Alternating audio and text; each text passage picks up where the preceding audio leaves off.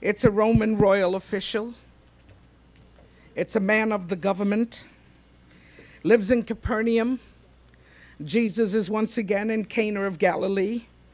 It's that place where the water was turned to wine. It's that very special place near the boyhood place of Jesus Christ. Now this man comes to Jesus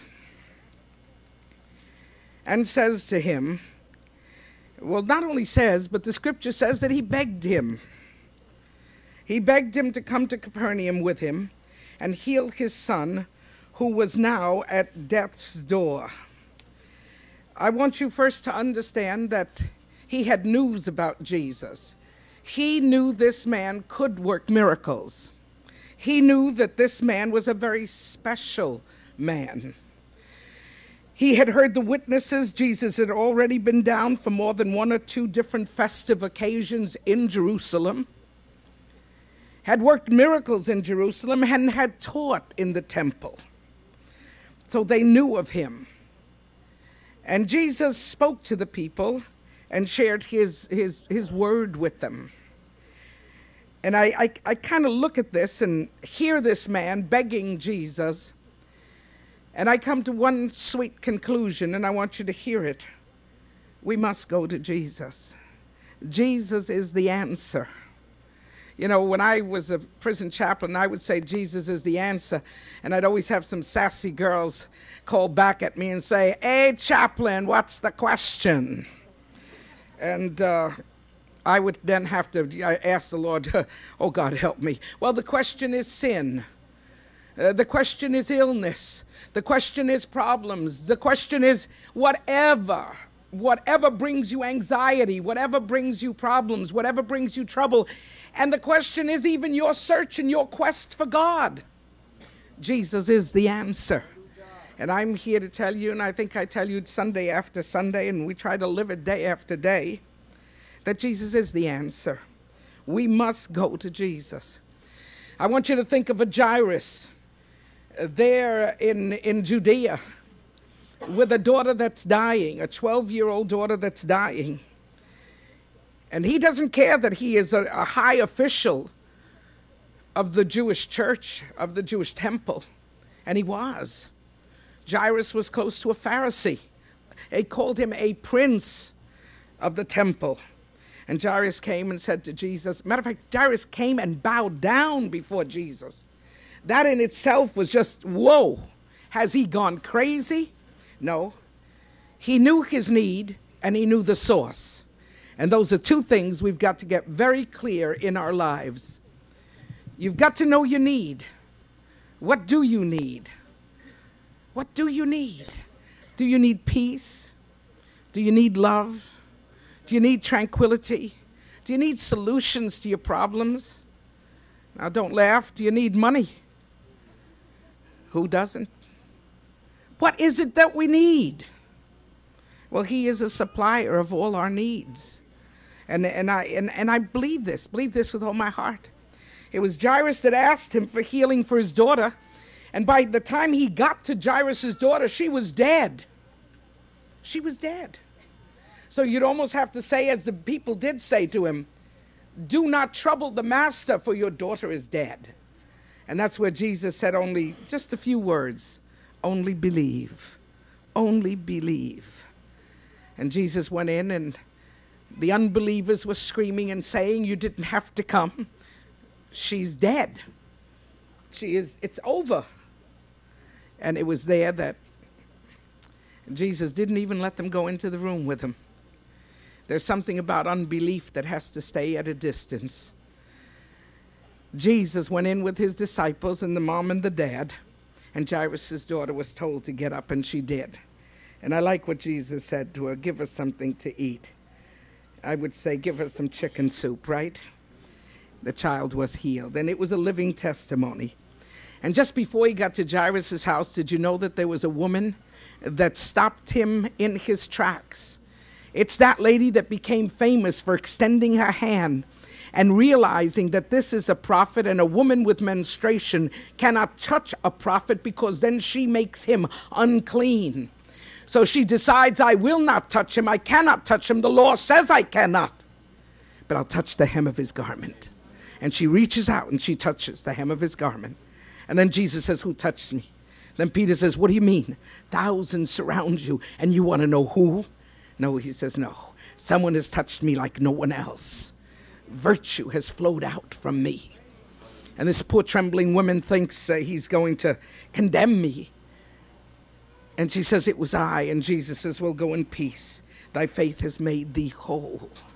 She was healed the minute she touched. We must go to Jesus. I'm going to tell you something, and don't get overwhelmed and don't get upset.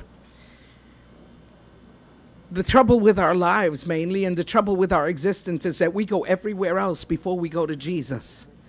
We do the whole turn. We go round and round in circles. We reach out here. We reach out there. We reach out here. We reach out here. And when there's nothing left, when we're totally desperate, when there's no energy left, when there isn't anything in our lives, somehow or other in deep desperation, we say, Jesus, help me. Yes, he does help us. But just think of all the energy you would have saved had you come to him first. Think of your own life. Think of what you're going through right now. And think of the situations in your life. Think of everything. If we would go to Jesus, we would not suffer half as much as we do. Why? Because he is our source, and we must trust him. Jairus came. This Roman official has come to the Lord. The lady of the issue of blood has come. And they've all been healed. Now let's see, let me see. And let's look into your scripture. Jesus says to him, won't any of you believe in me unless I do more and more miracles? In other words, you're not coming to me for me, you're coming to get something. And I like the officials. I like what he says. In the 49th verse, in other words, look, sir, I don't need a sermon right now. I really don't need anything. I've got a boy that's dying. The official said, sir, please come now before my child dies. No reprimands, no nothing, no speeches, nothing. Just come. My boy is dying. And then Jesus says, I like Jesus because he sees through our hyperness. You know, when you get hyper, sometimes you get very ugly. And it's not that we are that way. It's the anxiety that makes us that way. Have you ever said something ugly to someone you never meant to say it that way? You were just so nervous and you had to get it across as quick as you possibly could. And out it came and you almost bowled them over, rolled them out. And the person stood there shaking like a leaf in the wind and you never meant to do it. Oh, this man is saying, don't talk to me about miracles. Don't talk to me about anything. Just come. My son is dying. And Jesus says, well, go back home. Go ahead. Go back home. Your son is healed. And here comes the most beautiful words in the entire Bible. And the man believed Jesus and started home. Isn't that simple? Factory in my head. Hold up the gray matter.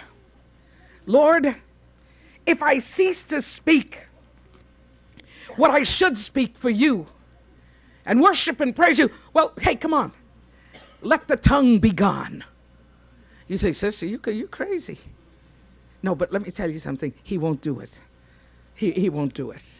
He won't do it. So I can ask anything I want, and he won't do it, because anything that interrupts your will, your volition, your choice, he won't. Why? Because he wants you to choose him. He wants you to believe on him. Oh, hallelujah. Don't let it seem that hard.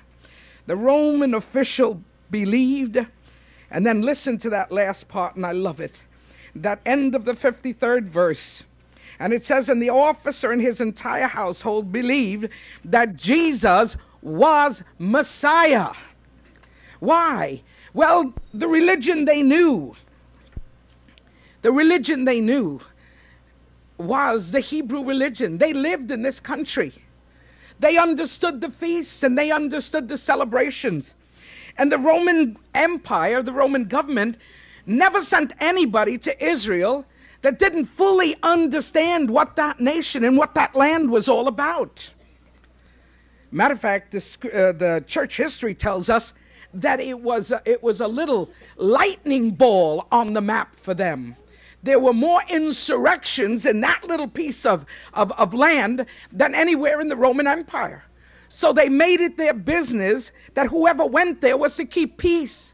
And if peace meant believing, if peace meant honoring, if peace meant, hey, understanding what these people are doing, do it.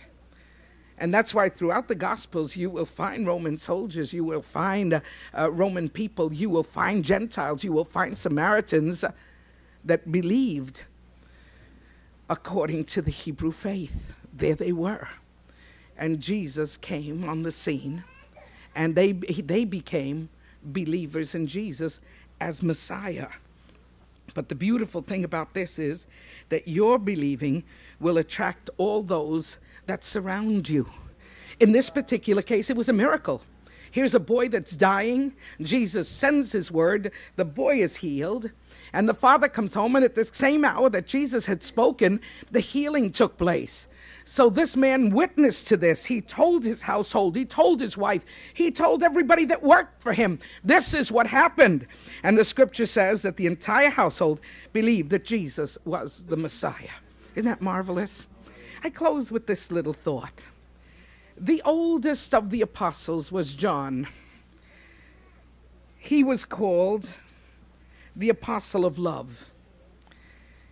It's the apostle that shows up 30 or 35 years after all the other apostles shows up, as far as writings are concerned. Most of the apostles, and even Paul, gives us their writing all the way up to the year 67. John's writings come to us at about the year 90 or 95. Quite unique, quite different. I've got my own breakdown on that, and it may not hold water to some people, and I don't really care. I just know that of the disciples, he was the youngest. And of the disciples, he was the only one at the cross. And of the disciples, he's the only one that received the message from the cross. And what was that message? Take care of Mary. Take care of Mary.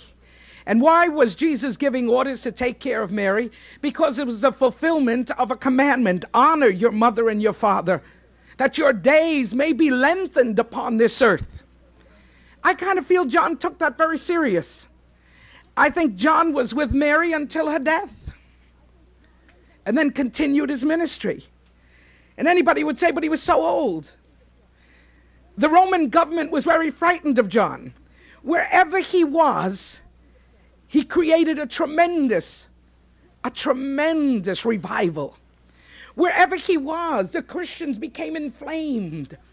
The Christians tore out. The Christians wandered to every end of the earth that they could, proclaiming Christ and Messiah. So the Roman government says to their people, follow him. Listen to him. Bring me back his message. What is he saying to the people to inflame them? Is he speaking against Rome? Does he have some secret weapon?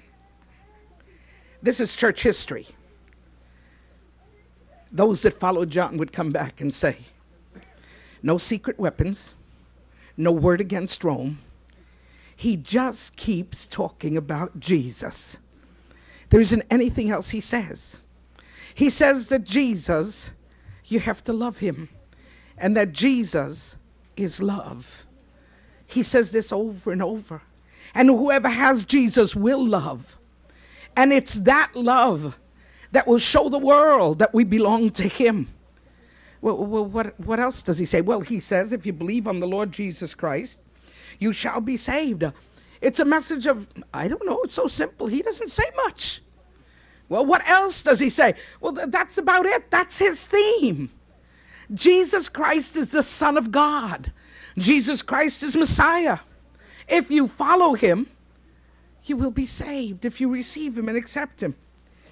Well, you know, after they got through searching and following John, and this is all he ever said, which once again goes back to the simplicity of the gospel. We've made the gospel a song fest. We've made the gospel cathedrals. We've made the gospel big churches with spirals. We've made the gospel a big thing across the world. We've made Christianity, and with what we've made, we've also failed. But this is what we've done. What did they do? All they did was talk about him. They believed him and talked. They believed him and shared. They believed him and reached out. They believed him. And that's all we have to do. Folks, Christianity is just that simple. Believe on the Lord Jesus Christ. Be baptized, and thou shalt be saved. And it's believing in him, believing in his word. Whatever he says here, he will fulfill it. Whatever he's promised, he'll give you. Whatever he's told us to say about him, it will come to pass. You see, I don't have to sell Jesus. I don't have to sell him. I just have to tell you that his blood from Calvary washes me whiter than snow. I just have to tell you that my sadness, when I take it to Jesus, is turned into gladness. I just have to tell you that I have a hope that I never had before, since I have him. That's all I have to say. And maybe that's why, in many senses, I have no other drive. I have no other push. I have no other, oh, I want to get bigger. Don't get me wrong, folks. I want to see a bigger church. I want to have room to tell other people about Jesus. But there's just something that comes with growth that sometimes is so dangerous, and I'm asking God that it not happen here. That we don't get happy being who we are. That we don't get satisfied because we go to church. That coming to church becomes synonymous to knowing him. Nothing is synonymous to him. Your activities are not synonymous to him. Your country, your land, nothing is synonymous to him. He stands out alone, singular. There is nothing else, no one else. His name is Jesus Christ. He is the Lord of Lords and the King of Kings. He is Messiah, came to redeem the world. And after 2,000 years, we could almost say Christianity, yes, in many senses, has failed. But guess what? Jesus never fails. So we may sometimes have to step out of the shell that's called Christianity and walk out freely, saying Jesus is the answer.